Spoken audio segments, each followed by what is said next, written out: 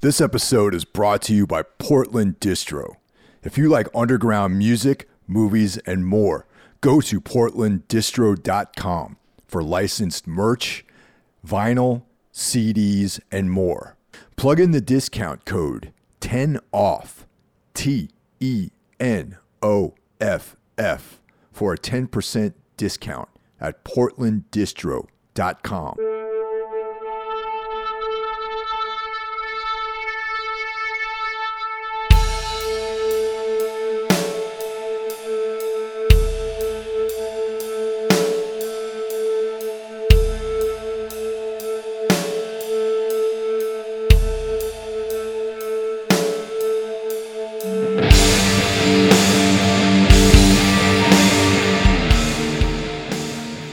Guys, welcome back to the show this week.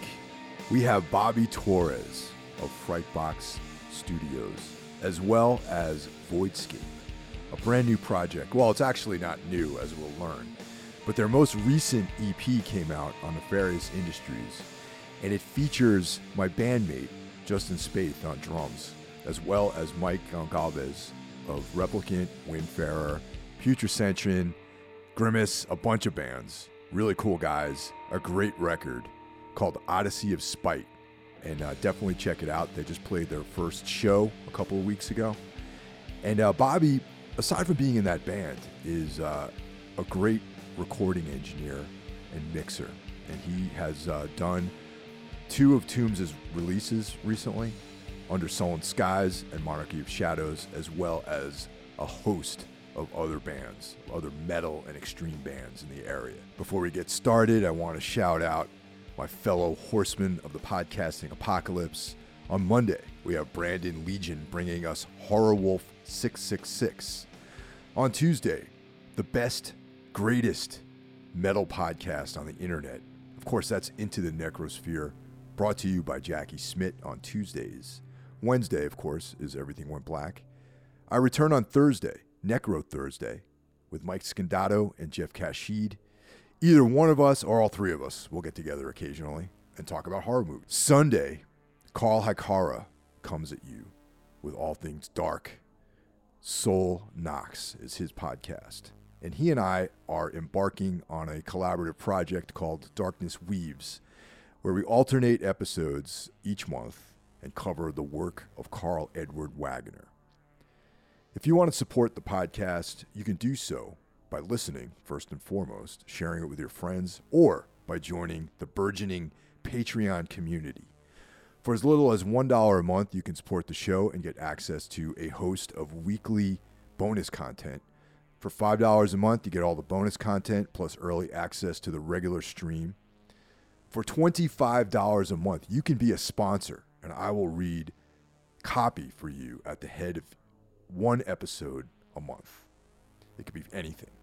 A band, your business, another podcast, some sort of project, anything. And yes, I am trying to remember to mention that we have a social media presence, and you should follow us on Instagram, Twitter. You can follow me on Twitter. I don't really tweet that much, but I'm on there for the time being at least. Facebook. And also, leave us a review, 5-star, if you will, on Apple Podcast or whatever platform you choose. Yeah, dude, it was great running into you last night in my sort of unexpected visit to you guys' practice. And we found your watch. I don't know if you know, we found your watch. Oh, yeah, man. Dude, Ninja told me he found it in the garbage. He did. Which is crazy. I don't know how that would have happened. I guess, I don't know, somebody threw it out by accident, which is crazy. Well, I can tell you exactly how it happened, actually. I usually take off my watch and I put it on that mic stand or the music stand, and that just happened to be right by the garbage. Oh, and I guess like somehow it fell in there. I was rocking out too hard last night, the other night, and it must have fallen into the garbage. And I was like, damn. But yeah, that was funny, man.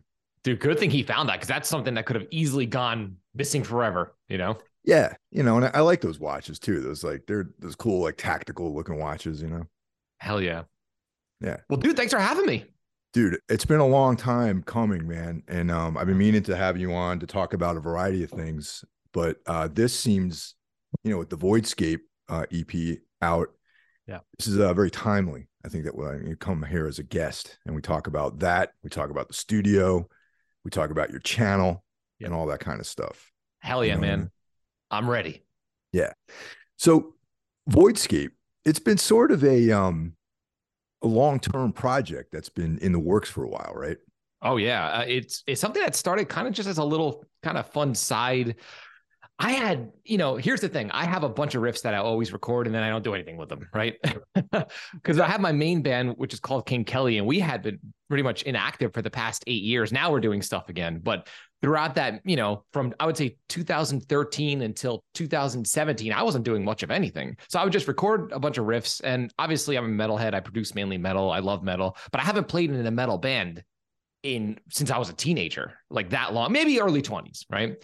Just hold on one second. That the other band what is that other band? It's like a progressive kind of thing, or what is it? I don't know what you would call it. I guess you would call it kind of, I don't want to use the word progressive. There are progressive elements, but we're sort of like a weird blend of, I don't even know, a combination of the Strokes mixed with some metal.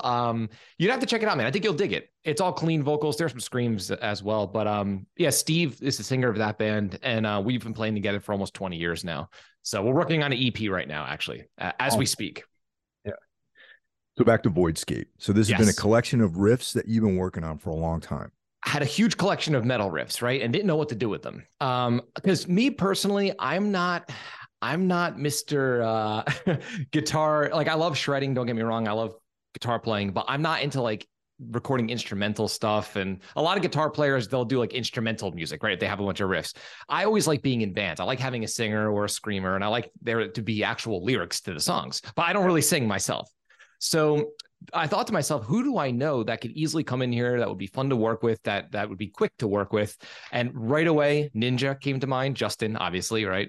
And Mike, because I worked with both of those guys, and oh my God, man, I'm not even exaggerating, at least 8 projects per guy. Like Ninja, he was in Abassinate, then he was in Hammer Fight, he still is. And then obviously Tombs, he has a bunch of Putrescension, and same thing with Mike. I used to work with Mike in a band called Grimace, and then he started his own band called Windfarer. Then I worked with him in Replicant, and other bands as well. So I contacted them, I sent them the demos, they loved them, and we knocked out 2 songs. Super easy.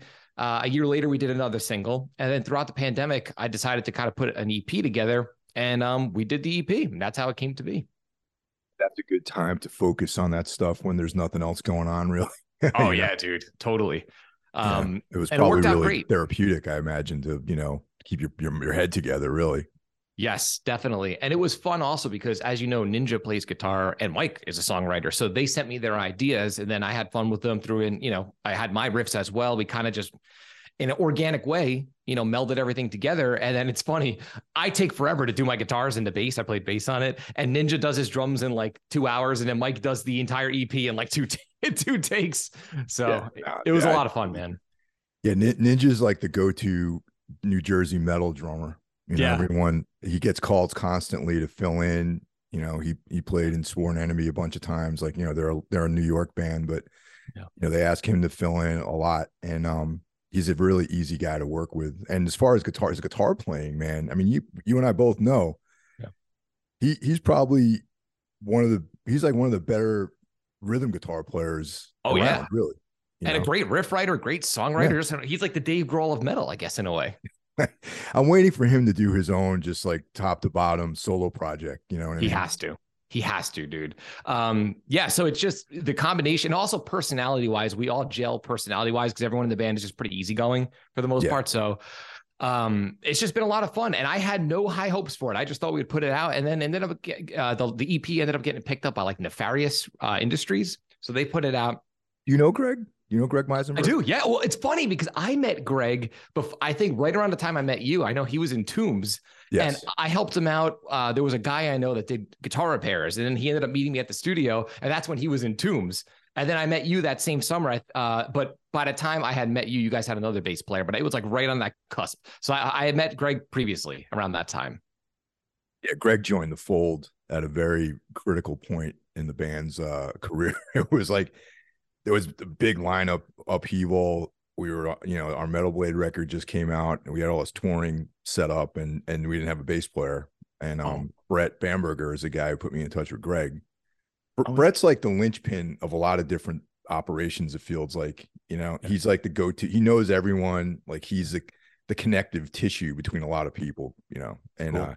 So Brett connected. And actually, Meisenberg and I had been on tour together prior to that. He was playing drums for Ringworm. Oh, I didn't know that. Yeah, you didn't know that? Yeah. Wait, so Greg plays drums also? Oh yeah. Greg is probably a better drummer than a bass player. Didn't know that, dude. I thought he was just a bass player. Wow, learning something new. Yeah. Greg was playing in Ringworm. Brett had already kind of hit me to the fact that, he was part of the little crew of New Jersey people, Yeah. And we were on tour with Ringworm and Darkest Hour, and I was like, oh yeah, this guy Greg, he seems like a cool guy, whatever. And then it turned out that he ended up joining the band for like the rest of that year, just for touring purposes, because we had a bunch of stuff lined up that year. And Greg's a great guy. He's talented. Nefarious Industries has got a lot of very interesting releases. Oh yeah, dude. A lot of it. What I wanted to kind of expand on is that, there's a lot of progressive elements with Voidscape. I listen to it, it's like blackened death metal, but also I hear like Chuck Schuldiner, like death, like, oh cool, kind of like like later death, not even, I mean, definitely the earlier stuff, but when Chuck started really expanding outward and bringing in all these different, King Crimson, like a little bit of that like sneaks in there. And then just like some kind of like, especially the intro on the record, like that kind of old school, like a heavy metal, like Screaming for Vengeance or something like that. Oh yeah, kind of like heavy metal intro kind of thing, like grandiose, And Greg's got a lot of different releases on that label. Some of it's like instrumental, like very, very, very, very player oriented. You know what I mean? Yeah. And that's why I think this fits really well with you guys, the aesthetic that you guys have. It's worked out great, man. And they've been really professional, really responsive. Like they put out it's just been a lot of fun, and we got it on the release is on cassette tape, so I can die happy. I have a release officially on cassette. That's all I wanted in my life, was to put out an EP or an album on cassette or vinyl, and I'm set. So, and he's done it. So I'm happy. That's awesome, man. Yeah. So last night when I walked in the middle of you guys' practice, there was another guy there though. Like, yes. You saying on the record, it's you on guitar, Mike G on bass and vocals, and then Justin on drums. So actually, who's this other guy? On the EP, I'm actually doing guitar and bass. Okay, so you're on EP. Sorry. So that's the problem, though. It's only been a studio project. I'm going to be honest with you. The first time we had ever played together was last Saturday. All these years that I've, recorded these guys in the studio, and even throughout this project, we had never jammed or played together. Now everyone is seasoned enough where like they know the demoing process. They've done it 1,000 times. So, even though we haven't physically played together, they understand, Ninja's great with the click and we have all that down, but we didn't have a bass player or a second guitarist. That's something else we've been talking about. So what happened was we had this show offering about 3 weeks ago. Maybe not even think it was a month ago, maybe 3 weeks ago. And Mike said, do you want to do this show? And we're like, yeah, we just need a bass player. So we booked the show without having anybody. So we're like, what the hell are we going to do? And we've had a few names that were thrown around, and that's Big Daddy Mike, actually. So we have two Mikes in the band right now. We have Mike, the singer, Mike G, and then Big Daddy Mike, who's actually the bass player of Mike's other band, Windfarer. So he's you guys playing. Are great, by the way, too. Windfarer is a great band. Oh, I love them. Yeah, super great, progressive-y, kind of a folky kind of metal band, Yeah. So Mike came in, man, and this kid learned these songs, which blew my mind in a matter of two and a half weeks. They're not crazy technical, but they're also not simple. Like they're all in different keys, and there's all this weird riffage happening, and he nailed it. So that's who that was. That's who that was playing bass last night. Yeah, I mean, that's the thing. It's like there's a lot of changes in the songs. There's like you guys play around with tempos. The keys change quite a bit, and and that's what comes to mind. Like for me, just my rudimentary understanding of music. I think about bands like Death, and there's like kind of progressive stuff. It's not so much like some Marty Friedman type, stuff like that, but it's just like interesting, very riffy music, and Mike's vocals always are great, Well, it's funny. I'm glad you brought that up because my vision for this, and I think the Justin, Mike, and I, our vision originally was sort of like because we love. I mean, all of us love all different styles of metal, but we really love At the Gates and like melodic death metal. That would probably be my main influence in the '90s when I was growing up playing guitar. So that's how this project sort of started, right? But when we did this EP, I know myself, I'm like, I'm gonna really just do some weird, really experiment, and like I'm gonna throw some Phil Collins shit in there. I don't care. I'm gonna just see what happens. Like I'm like, what do I have to lose? Also, production wise, for me, from a recording engineer's perspective, I was experimenting also with like keeping it really organic, like super organic. With the drums, it's a lot of ambient mics on the drums. I pretty much wanted the EP to sound like Steve Albini produced it, which is an odd mix. So I was nervous, man, when I sent them the initial skeletons of the songs. I'm like, yo, these guys gonna think this is shot. I don't know. And they seem to dig it. And then I think the thing that really brings it together is Ninja's drumming, right? Because he's got that that signature thing about his drumming, and then Mike's voice.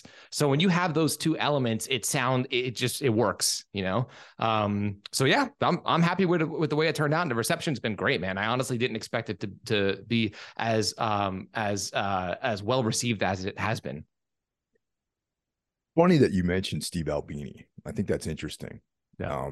Because like your style of production is very and probably just because of the need to go in that direction because of the type of clients you normally get at the studio. Yeah. Probably just, want to sound like, like metal, what I mean? Of course. Like super compressed, very tight kind of thing. Yeah. Now, is that style, Albini style, is that something that you're like when you first started getting into recording, was that like a producer or engineer that you admired? That's a great question, man. It's funny when it comes to production, growing up, I was never interested in studio stuff. I was never interested in production as a whole. I was always a band guy as a kid. And long story short, in the early 2000s, I had a friend that was doing these demos out of his basement with a simple home studio, and his production quality was beating out like bigger studios in my area. And when I would work with him, I started to kind of ask him questions like, oh, how are you making the kit? And I slowly developed this addiction to production, right? So at that point, I was already in my 20s. And for me, my go-to guy growing, at that phase was definitely Andy Sneap and what's his name? Colin Richardson. So I really love those guys. Now, subconsciously, though, throughout the 90s, I was a huge fan, obviously, of like the alternative scene when that was happening. And even like some of those older, more raw record, those like, the old Cannibal Corpse, the old Morbid Angel recordings. I like that sound. But when I was coming up and starting my career as a recording engineer, nobody really wanted that sound anymore. Everybody wanted that polished, crisp, super, modern sound. And I love that. Don't get me wrong. I really love that. But in recent years, as an experiment, I've been kind of just having fun experimenting, going back to that Steve Albini style where it sounds more like a band just physically there. You know what I mean? And that's something I've been experimenting with. Also, I've been recording a lot of live production stuff as well. For a second YouTube, which a whole other separate thing, for a second YouTube channel. So yeah, great question. I think I love both, and I just hadn't had the opportunity to explore that side until recently, if that makes sense. But I love both. Sense too, because you said you're into like that kind of 90s alternative sound, and Albini was all over that whole scene in the 90s. Dude. And I think with him, for me, it's not even so much about the genre that he recorded, is that he is the master at capturing a band in their natural element. You know what I mean? Like when you hear any of his recordings, like that's how that band actually sounds in a physical acoustic environment. Like he's really minimalistic. He's not a big fan of overproducing stuff. Like he has like, I think he actually makes the band play mainly live to track the main tracks. So like, right, actually, because I remember reading a thing where he was recording Plant and Page, basically Led Zeppelin. Yeah. And they would just jam. Like they would just like go into the room and just play. And that was pretty much how he made the album. Yeah.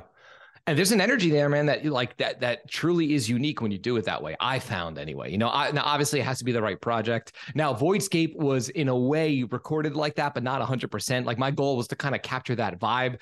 Obviously, we still did the drums separately and the guitar separately and everything else like that. But the way that I went about it, my mindset was more like, stick a room mic on the guitars also. Like, why not? Shit like that I would never really prioritize if I were doing a straightforward metal production where everything has to be crystal clear, sort of thing. Yeah. It's funny, with Albini, a friend of mine, like back in the heyday in the 90s, their biggest goal was to record with him. So they recorded an album with him, right? And this band called La Gratona. They were like when I lived in Boston, I was a huge fan. I lived in Boston for like 5 years, and I was like a huge fan of this band. And they were like a little bit ahead of their time and a little bit after their time, and they were like too intense for like indie rock types, and like not metal enough for metal crowds, but I know the feeling. Yeah, they were kind of like Dead Guy before Dead Guy was Dead Guy, what I mean? Yeah, but with like even more like kind of different sounds mixed in there. And people that are listening to this will probably know who I'm talking about, because this band's come up quite a bit on this show. Yeah. So yeah, I remember they booked time with Albini out in Chicago, and like he's like he's basically like a whore. You can call him. He'll do anything. He'll do anything. If the price is right, he'll do anything. Yeah. So so they show up there, they load in, they do their thing, and they're playing. And my friend, his name is Taz, he was like trying to get a read on Steve as to whether or not like he was into it or yeah. He was just like yeah, okay, very very very medium, very much like flat, like I'm just here doing my job. He's like a plumber, he shows up, does his job. Well, that's it, dude. That's his whole jam. Even in interviews, if I'm not mistaken, I'm pretty sure this is obviously he did In Utero by Nirvana, which is a massive album. He refused to take producer's points on that album. Like he did not take, so he was just paid one lump sum. I'm sure it was a lot of money, but he was paid one lump sum. And to him, his ideology, his way of looking at things is he's like a plumber. Like he looks at himself as like, it's a trade. It's like, I'm hired to do a job. My opinion really doesn't matter so much. Meaning this is what he believes. He's not there to impart his vision on the music. It's there to just capture what you already are. So that's why he'll do any band. I think like you were saying, if the price is right, I think it's like $2,000 a day to record with him. It was like a couple of years ago. And I even thought one day I would like to record with him just for the hell of it, like a single, so got to knock it out in a couple of days, but still, so that's an interesting way of looking at production. And that's very unique. And that's how he does it. Even with Nirvana, even with the biggest band in the world, he still didn't want to take producers' points, which is pretty crazy. The funny thing about that whole thing with producers, you know what I mean? Like, and you think about, I think that really surfaced in like in the music that we would listen to maybe in the 90s, I think in the 80s, producers and before that too, a producer would be a guy who like hired a songwriter and like put a band together and then hired like it would be more of a hands-on trade, Yes, totally. And then suddenly these guys who are engineers figure out there's like, here's an angle I can make a little bit more money, but basically they're just engineers. Oh, totally, man. And now the lines are even more blurred because of technology. I mean, look at my studio. It's it's like a one room in an industrial complex. You have guys like what I do is we call ourselves producers, but in reality, we're like a combination of three different things. We're a tape op, we're an actual producer, and we're also an engineer. So the lines now are so blurred. And like, you have guys that make beats on Fruity Loops and call themselves producers, or engineers. So I think it's interesting how that role has shifted, and it's cool to be called that now, so it's cool. Yeah. And with the technology too, in a way, it almost adds I don't have a problem so much these days with dudes calling themselves producers, because in a lot of ways, all of the magical stuff that goes on with technology, especially now then you get into the beat making industry, like there's definitely an art to that, Oh, totally. And I think that if you're in that world of electronic music, then that's like, you're a producer. You're basically creating the substrate for the entire musical endeavor. And then your ideas are being layered on top of that, and and you're collaborating sometimes with those artists. Like my friend Alap, who used to play in Dialect. I don't know if you know Dialect. I've heard the band Dialect. Yeah, definitely. Okay, yeah. Like I've observed. He's a friend of mine, and I've been to his studio a bunch of times, and he's kind of laid out like the kind of stuff that he does, and he's just like, yeah, these people come in, and they have like a video of them doing stuff, and it's Oh, really? like that's just like voice notes versions of Oh, songs, wow, that's and cool. they're like, we need someone to put this whole thing together. Yeah, exactly. That's his job then. Yeah. Yeah, and his job is steps in. Okay, these are the beats. Playing around with some tempos, and Yeah. his main platform is Ableton Yeah. Live. That's Yeah, really popular with that kind of stuff. yeah, and then he mixes in Pro Tools, right? Oh, So okay. yeah, so like he exports stems, and I guess he likes the editing and mixing capabilities of Pro Tools more than Ableton, I imagine. Yeah. I've Yeah. only played around Ableton a little bit. It's amazing, dude. I mean, for that kind of stuff, electronic music, hip hop, anything that's electronic based, it is unbelievable. Ableton is really sick. And then also, obviously Logic is really, really good. Pro Tools is sort of behind in that department, I gotta admit, but as people always seem to clown on Pro Tools all the time, but to this day, as far as like working with real bands in reality, real drums, real like Pro Tools still wins as far as editing and being able to work and comp takes on the fly. So it's different to me. Pro Tools is more like a virtual tape machine, and then Ableton is more like a creation station, producing kind of platform. But they all there's cross talk between all of them. Yeah, totally. Now in the metal world, when you're do you ever have what kind of like do people ever come to you and be like, this is my idea for a song? Like, Yes. here's us playing live, like in a recording room in our practice space. Yeah. Help us. Like, is that a role that you fill? Yeah, it's funny. For the longest time, I didn't do a whole lot of that because in metal, at least again, I mainly do metal. A lot of times metal bands, they have the stuff done for the most part. It's different. It's a different way of thinking, but I'm working with a rock band right now where that's what we're doing. So like they'll have the skeleton of the song and then we sit down with guitars and I'm playing guitar and I'm helping them out, arranging, trying, switching to key, even different ideas for like certain tempos. So we're starting from scratch and I'm actually building the songs with them, but they're more of like an alternative rock band.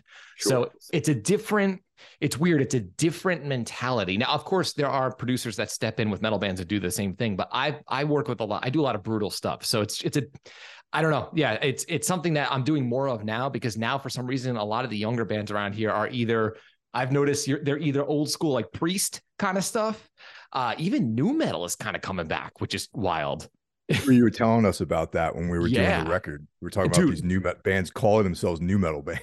And now it's even crazier since then. So I see a lot of that. And then now I'm getting hit up by a lot of bands that are just more kind of just middle of the road rock, which is cool too, And those bands are the ones that I've noticed request, or at least for me, this is my own personal experience, are wanting more production stuff, even in the pre-production phase. So, and I love it. I really love that. I love fulfilling that role as well. I love it all, man. I love each stage of production, For me, it's still all part of the same soup, so to speak. That's interesting though. I mean, because, you're like the thing that you have at your disposal is your musical capabilities. Like you play, like you're music, a lot of, sometimes you'll run into guys that are recording engineers that don't really play necessarily.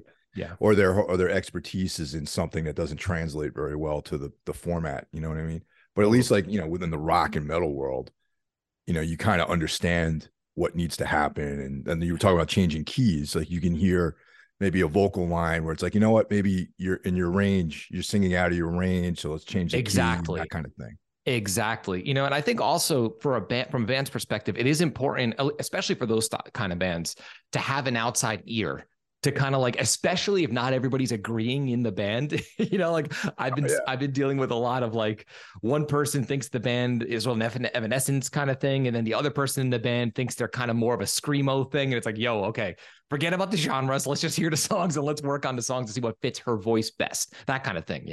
I love it.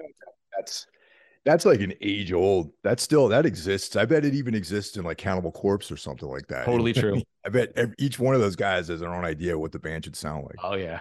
But honestly, man, I think that's what makes bands unique, because like if everybody agreed 100%. A lot of times bands will end up just sounding like other bands, you know, where you have that weird blend of people. I think is sometimes how you end up with sort of like I'm gonna go out on a limb here. I really liked how on the last few Tombs records, maybe it was the EP, those were like you had some New Jersey like chugging riffs out of nowhere. I thought that was awesome, and obviously that's coming from Justin, right? Like I think Justin wrote a few breakdowny kind of sections. You know what? Honestly, I wrote the breakdown. Oh, did you? Yeah, yeah. Oh, that's awesome. Yeah, Well, you're thinking on the EP, there's like a real thuggy part on one of the songs. yes, And I exactly. think somehow, but it was actually when I wrote that, I didn't even live in New Jersey at the time. I still lived in Brooklyn. So but maybe it was You know, my hardcore travels stuff. across the Outer Bridge crossing into the dirty Jersey that influenced that writing style, maybe. But you know, no, but no, yeah, absolutely. Those guys have influenced me. You know, I mean, Todd's playing with us now, and Oh, that's Drew. awesome. Yeah. Drew is like a master on bass, man, and Dude. and he has like that rock and roll like kind of vibe, Yeah, exactly. That's the yeah. whole So it all blends together. So that's cool. in a unique way that makes it unique, you know. No, even with the Voidscape thing, it's funny, there's a riff that's straight up New Jersey hardcore style, which I would never play in a million years. Not that I love that stuff, but it's just not part of my natural DNA, you know. Yeah. It's actually hard for me to write atonal stuff. Like my brain always goes towards melodic stuff. So Justin wrote a few riffs that were straight up like ignorant heavy, but blending that in with the crap that we have, it creates this unique kind of weird Frankenstein of a jam, you know, and I love it. I love it, man. It excites me. That's awesome, man. Actually, it's funny that you mentioned that. Like, The Secret is like that song Baron, which was Under Sullen Skies. Justin Great wrote one. that one, and that's like super melodic. Such a great That song. song is all melody, Yeah. and Justin actually wrote that song. Yeah, that's a good one, man. Yeah, Baron's the one. I remember that's the one that's really like harmonic minor, like dark. Yeah, it's a good one. Totally. Yeah. Yeah. I mean, it's very dark, but it's melody. There's a lot of it's not so much like what you would expect Justin to write the thuggy, like brutal, like riffs, Yeah. Yeah, he's a talented dude. Totally. I love it, man. I love collaborating with people, man. It's like the best thing ever. Same here. It's my favorite. And it's cool too, because when you have the right personalities, like collaborating with someone like Justin or any of those guys, is they're not like the egomaniac control freak type. And that's what makes it so free and so I can't describe it. Like, because I've worked with people that, like, for example, I've worked with drummers that are great drummers, but they don't ever want to play a normal beat.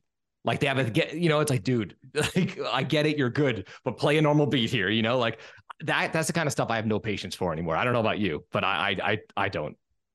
Yeah, I mean, I've never been that great of a guitar player, so it's never like I'm like trying to show off my technical ability because I've pretty I'm not that great really, but like I played in bands with drummers specifically who are just playing to get like pats on the back from like other dudes who play drums. The worst, So worst, dude. I can't stand that. This is just my opinion. For me, my favorite musicians of all time would be guys like, let's see, like Alex Van Halen, Eddie Van Halen. Now, Eddie Van Halen is known as an amazing guitar player. Obviously, he's a virtuoso, but if you really listen to what he's doing, there'll be sections of the song where he's playing one note for like measure. Yeah.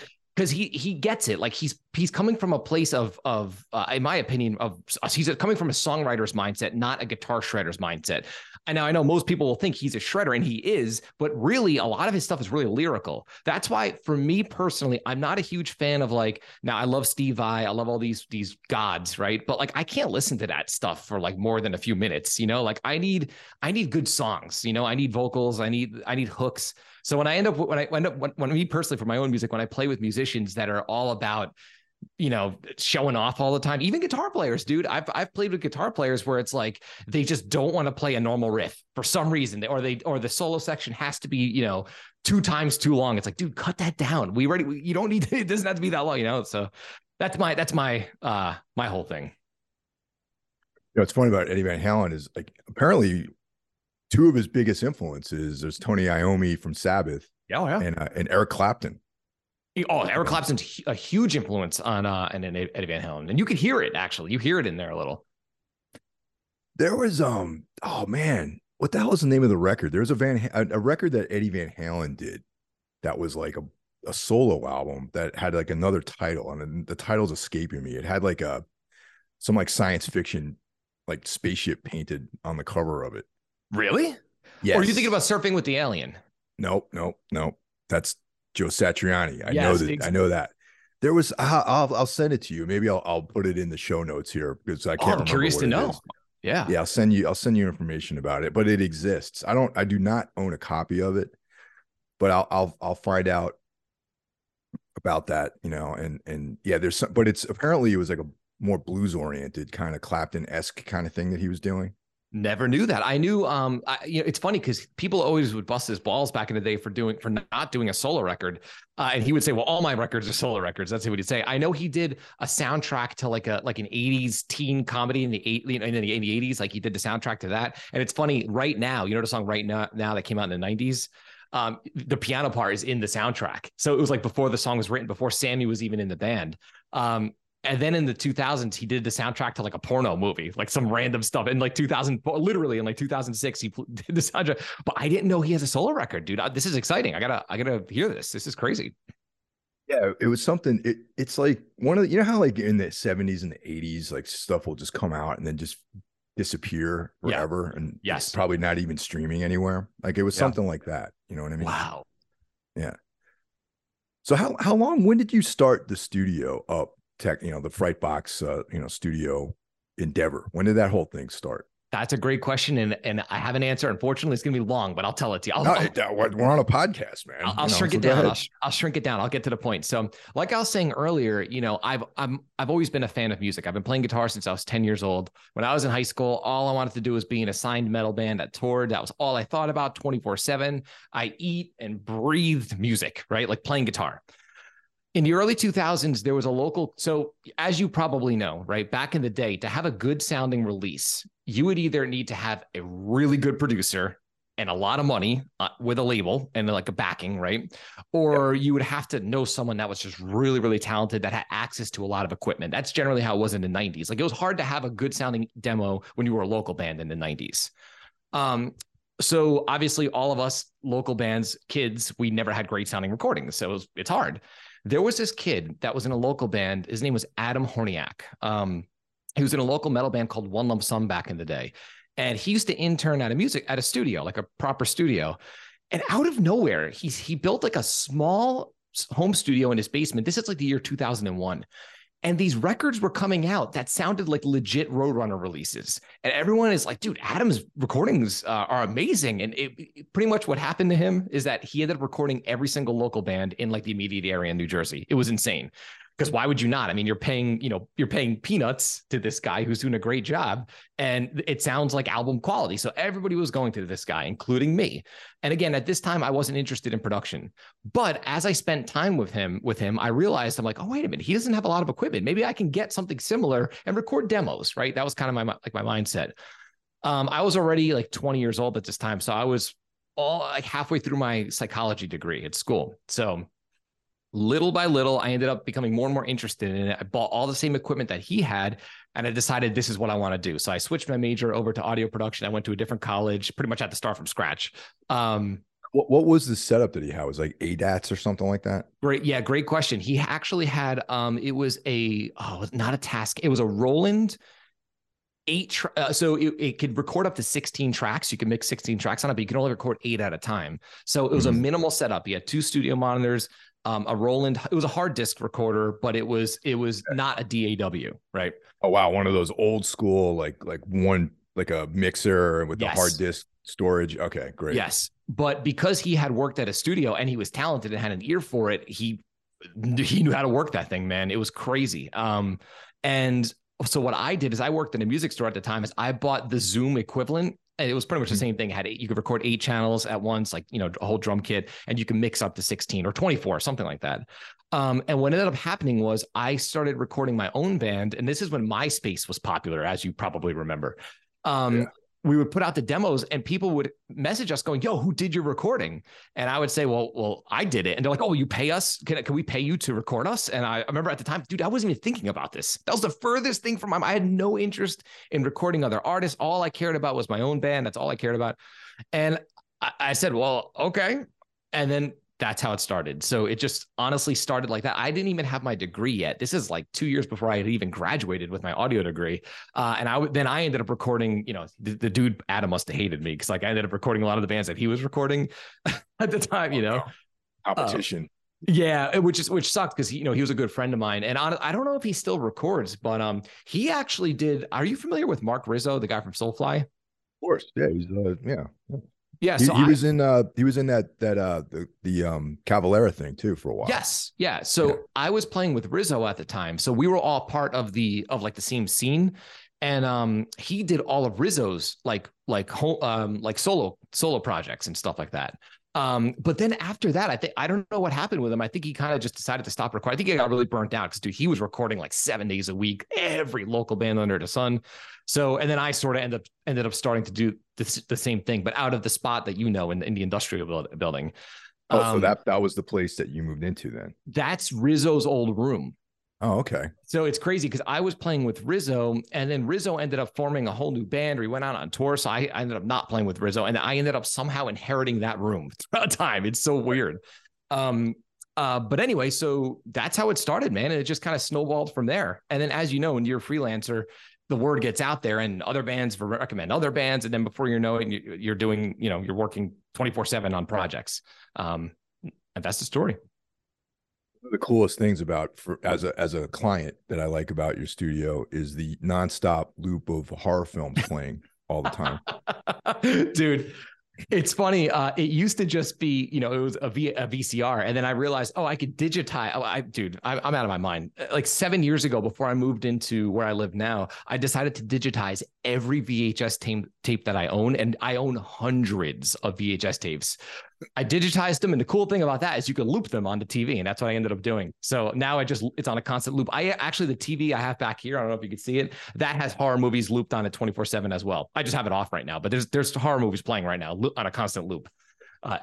It's just inspiring, No, it's actually relaxing, man. Cause I know when we were working together, I'd be doing guitar tracks or whatever, and you're listening back and even while you're playing, like if you're kind of in that, a groove, you're doing these like tremolo picking parts or whatever. Yes. And you're looking, and then there's like, like the fog is playing with no sound and there's just imagery, dude, and it just creates this vibe, man. It's like it's very relaxing too. That's how it is for me. It makes me, there could be days where I'm not even in the mood to like do anything musically. And then when I see that stuff, it just puts me in that creative mindset. Funny story, man. I just found this out recently.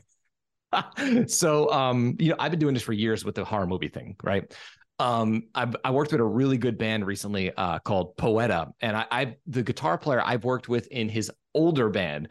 So we were talking. He's like, "Oh, I gotta tell you something." I'm like, "Okay." He's like, "Dude, our old bass player," meaning his bass player from his old band. That dude thought you were like, apparently it really offended him that I was playing Silent Night, Deadly Night. Like I was completely oblivious. I had no idea, but apparently this kid was like, I'm never going back to that fucking place. There's something wrong with that guy. Like he actually thought there was something wrong with me for playing Silent Night, Deadly Night on a loop. I'm like, dude, I was he went to the wrong place then, man. Cause See, that's what I like about you too.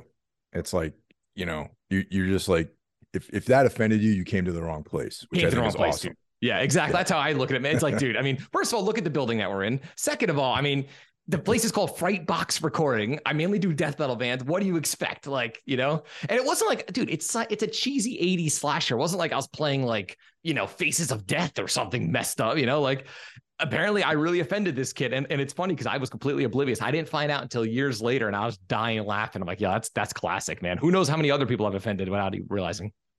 Do you have any scenes from Faces of Death on there? No, I'm weird, man. Like I was into that stuff when I was a kid. Like I would watch a lot of that. And as I've gotten older, like anything real, I want to have cheesy 80s stuff or horror movies, anything that's like, fiction I'm a fan of, but anything that's real, it does the opposite. It just bums me out, Yeah, I'm on the same page, even though most of that Faces of Death stuff, at least from that first one, it's fake. A lot of that's fake, but stuff like Cannibal Holocaust or something where they kill they kill like all these animals, and terrible. That's too far for me, actually. I agree. I totally agree. And even, for me, when it comes to horror, like, I know there are guys or fans in general that like they like horror just for the gore. Obviously, gore adds to the vibe. Like a Romero movie isn't a Romero movie without gore. But for me, it's more about the story and also the music and the atmosphere overall. Like when I'm watching Dawn of the Dead, what's unique about those movies is that you're in it sets a vibe that's unique to that movie or that director or that whatever, Halloween, Dawn of the Dead, any of the classics, you're in that world. And that's why I like a lot of the older horror stuff versus a lot of the newer stuff. A lot of the newer stuff, it's hard for me to connect to because it's just CGI. Like, I don't know. That's maybe I'm getting older now, but like, for example, everyone was going crazy about The Conjuring. And I remember seeing it in the theaters. I'm like, yo, this is really good. And then once it started to get into the CG ghost thing, I checked out personally. Yeah. Have you checked out Terrifier, the Terrifier movie? I've heard it's really good. I have not seen it though. What'd you think? Did you see it? Yeah, I would recommend it. I mean, there's it's funny. I've been following Art the Clown's trajectory since early on because there was a short series of films that Damien Leone made, and there were shorts, and Art the Clown pops up in a couple of the shorts, right? Oh. And then Terrifier, the first one came out, and I watched that, and it was like just like real gritty, real brutal, very like like I can see people just not digging certain parts of that just because it's so intense, and does it feel and old people school? Criticized it. What was that? Does it feel old school, like an 80s kind of thing? It has like that. It's like if you took that for the first Terrifier, it feels like a movie from like the 80s. Love it. But the atmosphere is like that, but the things that they're depicting, it's like very current, it's like very extreme. You know what I mean? Cool. And really unsettling. And I dug it though. I thought it was cool because it's like a modern slasher, Yeah. That we don't really have too many legit new characters. It's always like rehashing of old characters. Exactly. Terrifier 2 takes it to the next level, dude. Not so much like it's very intense, like gore-wise, but the story. Really? Like it really, it's like I saw it in the movie theater, and I have the Blu-ray too. When I haven't had a chance to get into the Blu-ray stuff, the extras. But he builds up this whole mythology around it. And there's like this, he's a supernatural character. There's like other characters involved in this thing. It's like a universe. Oh, that sounds cool. And it takes place in New Jersey too. And there's how have I not seen? It's funny because I've seen the images, I've seen the stills, but like I just thought it was like a generic. But then again, it has gotten a lot of good reviews from real horror guys, so I have to see it. Some of it, there's a club scene that takes place in QXTs in Newark. In the second one or the first one? In the second one. That's insane. Is it actually at QXTs? It's shot in they don't like if you recognize the inside of the club. That's it's like insane. some goth night, type thing. And I'm like, that looks really familiar, man. It's like it's got to be QXTs. And then in the credits, it was like QXTs. And that's incredible. Yeah. And it's funny because a lot of it is funded by whatever, like GoFundMe or whatever, some equivalent to that where people would, add money to it. Yeah. So there was like a couple of things in there where I'm like a couple of like odd cameos of like weird dudes that I'm like, oh, that guy must have paid to be like an executive producer or something like that. Like some random dude with like a baseball hat will show up in a scene. And I'm like, I don't know, but it just adds to the whole like vibe of the film, Yeah. Yeah. The grittiness. I love that stuff, man. Yeah. Cause for me, when horror is too polished, I'm not, again, nothing against the newer stuff. There are like, dude, Hereditary I thought was really good. I also like Midsummer. I mean, that's like true, unique, like that's disturbing shit, Yeah. Midsummer, I liked it, but I didn't love it because it reminded me too much of like Wicker Man, you know what I mean? Yeah, it did have that vibe. It really did. And Wicker Man's one of my all-time favorite movies. The original one. Yeah, the original. Yeah, well, there's the Cage ones, which is like there's that, the Nicolas Cage one, and then it also has like a very brief James Franco cameo at the very, very end wow, I didn't know that. Yeah, like in the last scene, it's like they added it. They're like, oh, we got this hot new actor. Let's put him here. Let's tag this other silly, ridiculous. Terrible. Yeah, but the original Wicker Man is like just hits all the boxes for me, all the stuff that I really like, all that weird British like occult stuff, Yeah. But Hereditary, I really, really liked Hereditary. I thought that was awesome. Totally, man. It unexpected, like I heard rumblings that it was pretty cool, and I ended up seeing it. I'm like, yo, this is like actually not everyone got it though. I've noticed some people really didn't like it, and I think they expected it to be like The Conjuring or something like that, right? For me, it was more, again, it was more of an occult kind of thing. And I think that shit really creeps me out personally, and it was just too real, man. Like when, I don't want to give it away, but like when certain people died in the movie, it was just too real. It was just too realistic, and what I mean is like, it was effective. It was you felt it, The thing that I got the biggest kick out of is like, I saw it in the theater, like right before, like when it came out. So all the trailers had that girl in it, Yes. The funny looking girl. Yeah, right? exactly. Yeah. And you think that but without knowing the plot, you think that she's going to be like a major part of the film. Exactly. Like it's going to circle be like her and some bizarre stuff, right? They pulled a She psycho. just gets like fucking killed. Dude, and like in a way that's like so disturbing. It was like, that's the thing that whoever writes that, Ari, I forget his name, the director / writer. Yeah. Dude, he gets in your head like in a way that's just, it's even, well, with Midsummer, for me, the most disturbing part of that entire movie is the first scene when the girl is talking to her sister who's, has issues, right? Yes. And when they showed the death, like that to me was the most disturbing part of the whole movie. It's the first 10 minutes. It was like, dude, that's too realistic. Like, cause I can imagine that happening, like that playing out like that. It wasn't like, again, a CGI goblin coming out of the woods and stabbing somebody. Like that doesn't do anything for me personally, but like the way that he portrays certain occurrences and deaths, again, I don't want to give anything away. It's disturbing. It disturbed me, and it a lot of stuff doesn't disturb me too much, really, honestly, because I've seen so many horror movies at this point, but his writing is pretty effective in my opinion. I didn't see his newest movie with Joaquin Phoenix though. Have you seen that yet? Not yet. I saw a trailer for it and I'm like, man, I don't know about this. It's I'll see it eventually, but I'm not rushing out to see it in the theater. You know what I mean? Yeah, I've heard mixed things. Some people I think really loved it. Other people, I don't know if it's really a horror movie, but I'm curious. I'm curious to see what he can do outside of like the Hereditary / Midsummer jam.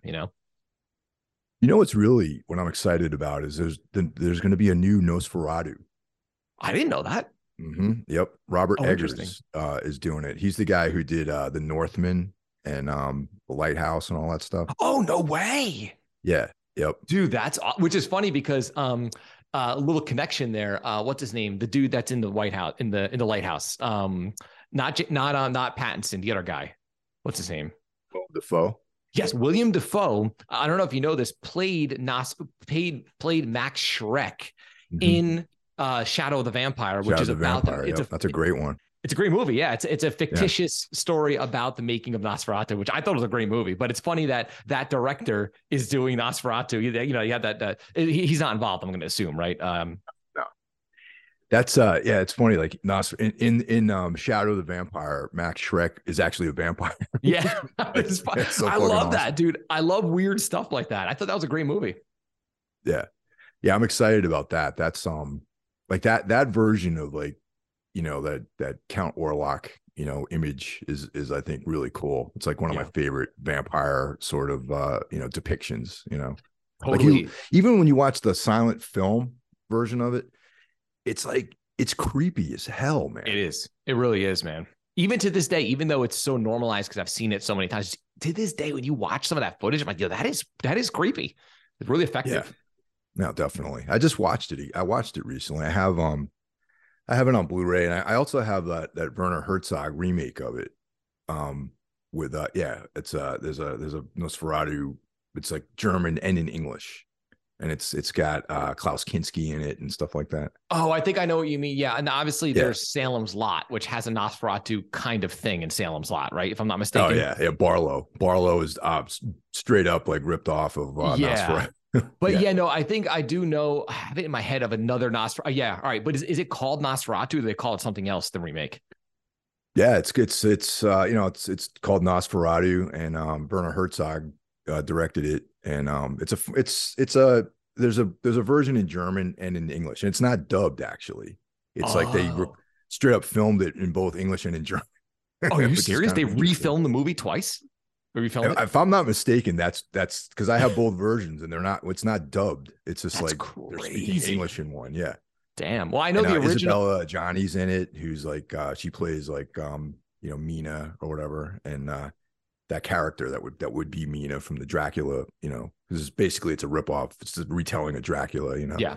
Yeah. Yeah, it's just Without like I calling don't it know. It's Dracula. just Bruno Gantz is in it, who's like awesome. It's like I don't know. It's just a cool like revisualization of the whole story. I got to check that out, man. I don't think maybe I've heard or seen images from it, but I have never seen it all the way through. That's interesting. And it's not silent, Yeah. obviously. It's not a silent No, film. no, it's and then Herzog's always has an interesting take on it. Do you ever see his version of Bad Lieutenant, Werner No, Herzog? no.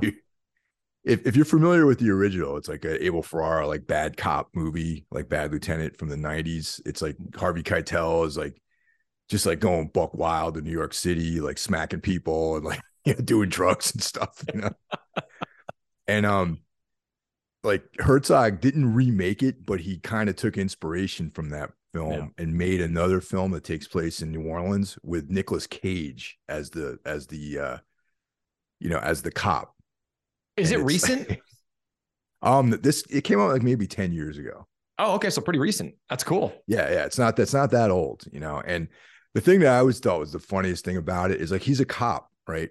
But he's carrying his handgun around just like stuffed down the front of his pants. Like this doesn't have like a holster for it or anything like that. He's just like walking around with his like departmental piece like stuck in the waistband of his slacks. What's the original called? The original is called Bad Lieutenant. Bad right? Lieutenant.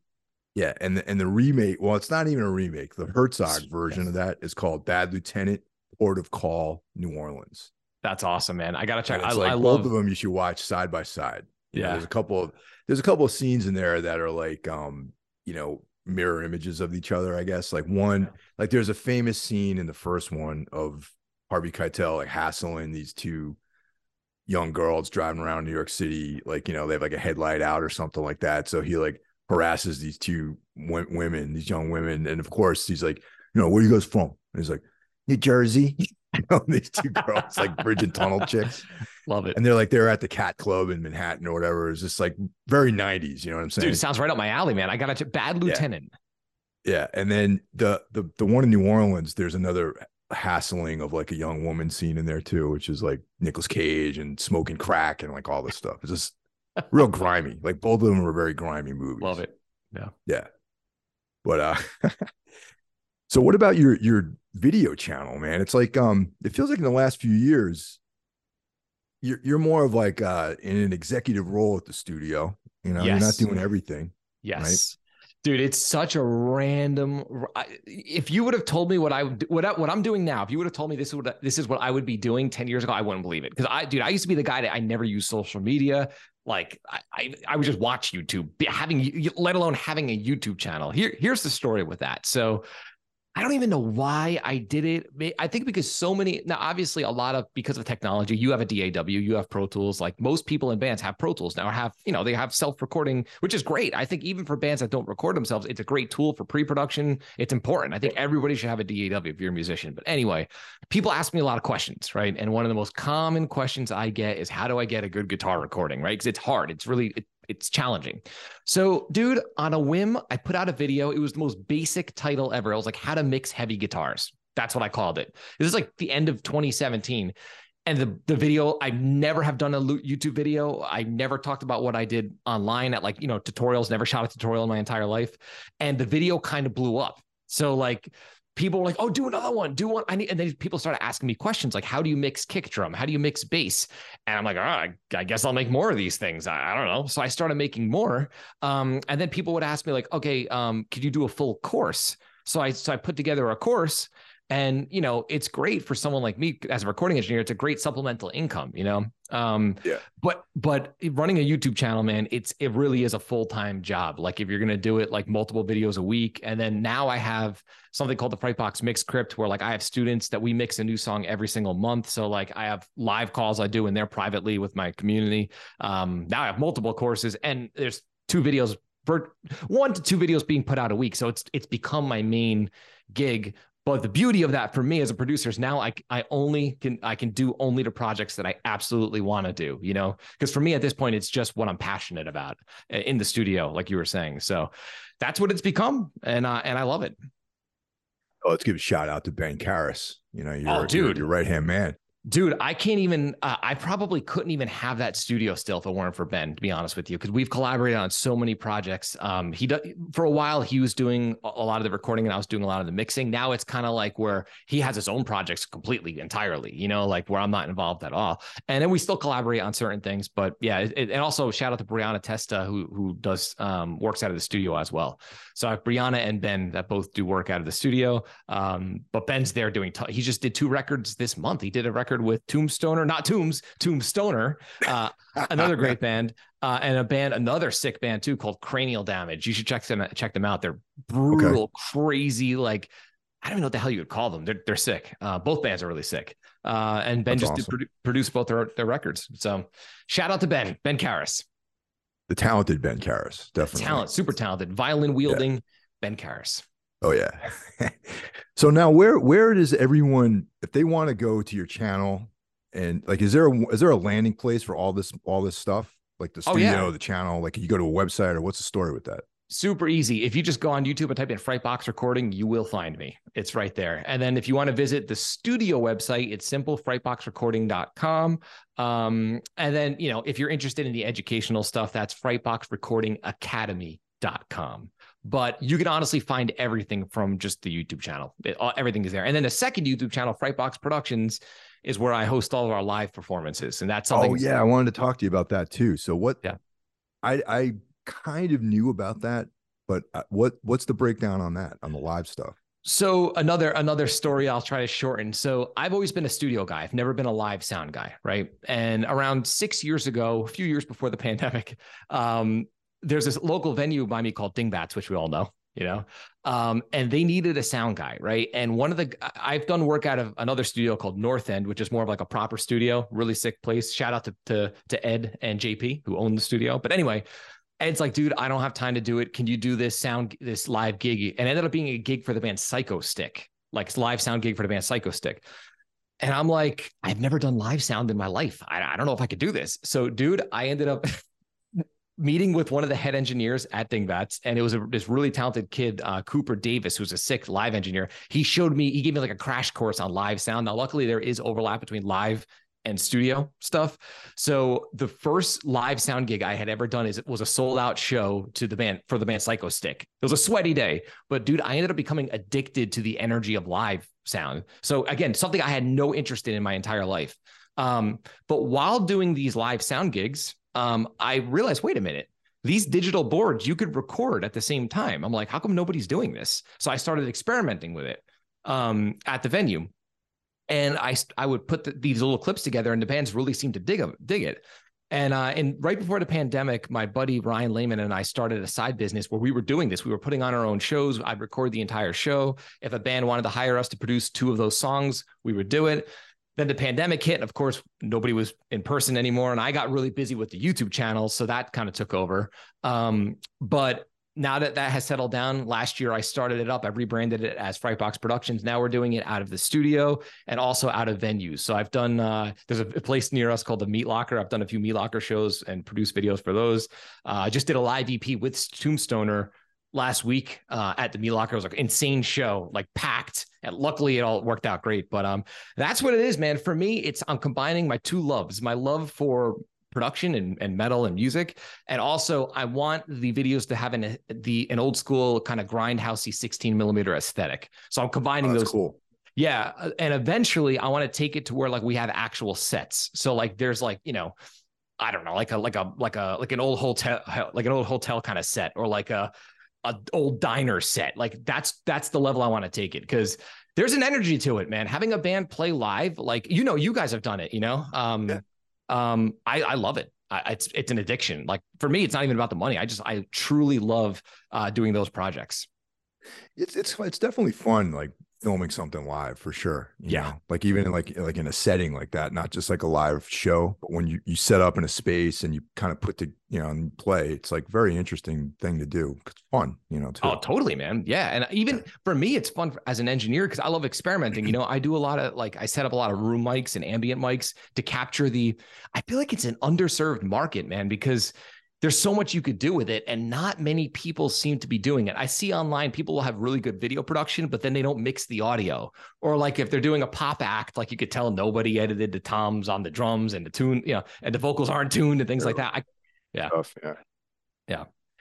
That's awesome, man. I mean, I know that we've amongst ourselves talked about doing something with you too at some point. But we have to have I want to have some like new stuff out. You know what I mean? Like something new to do that with. You know?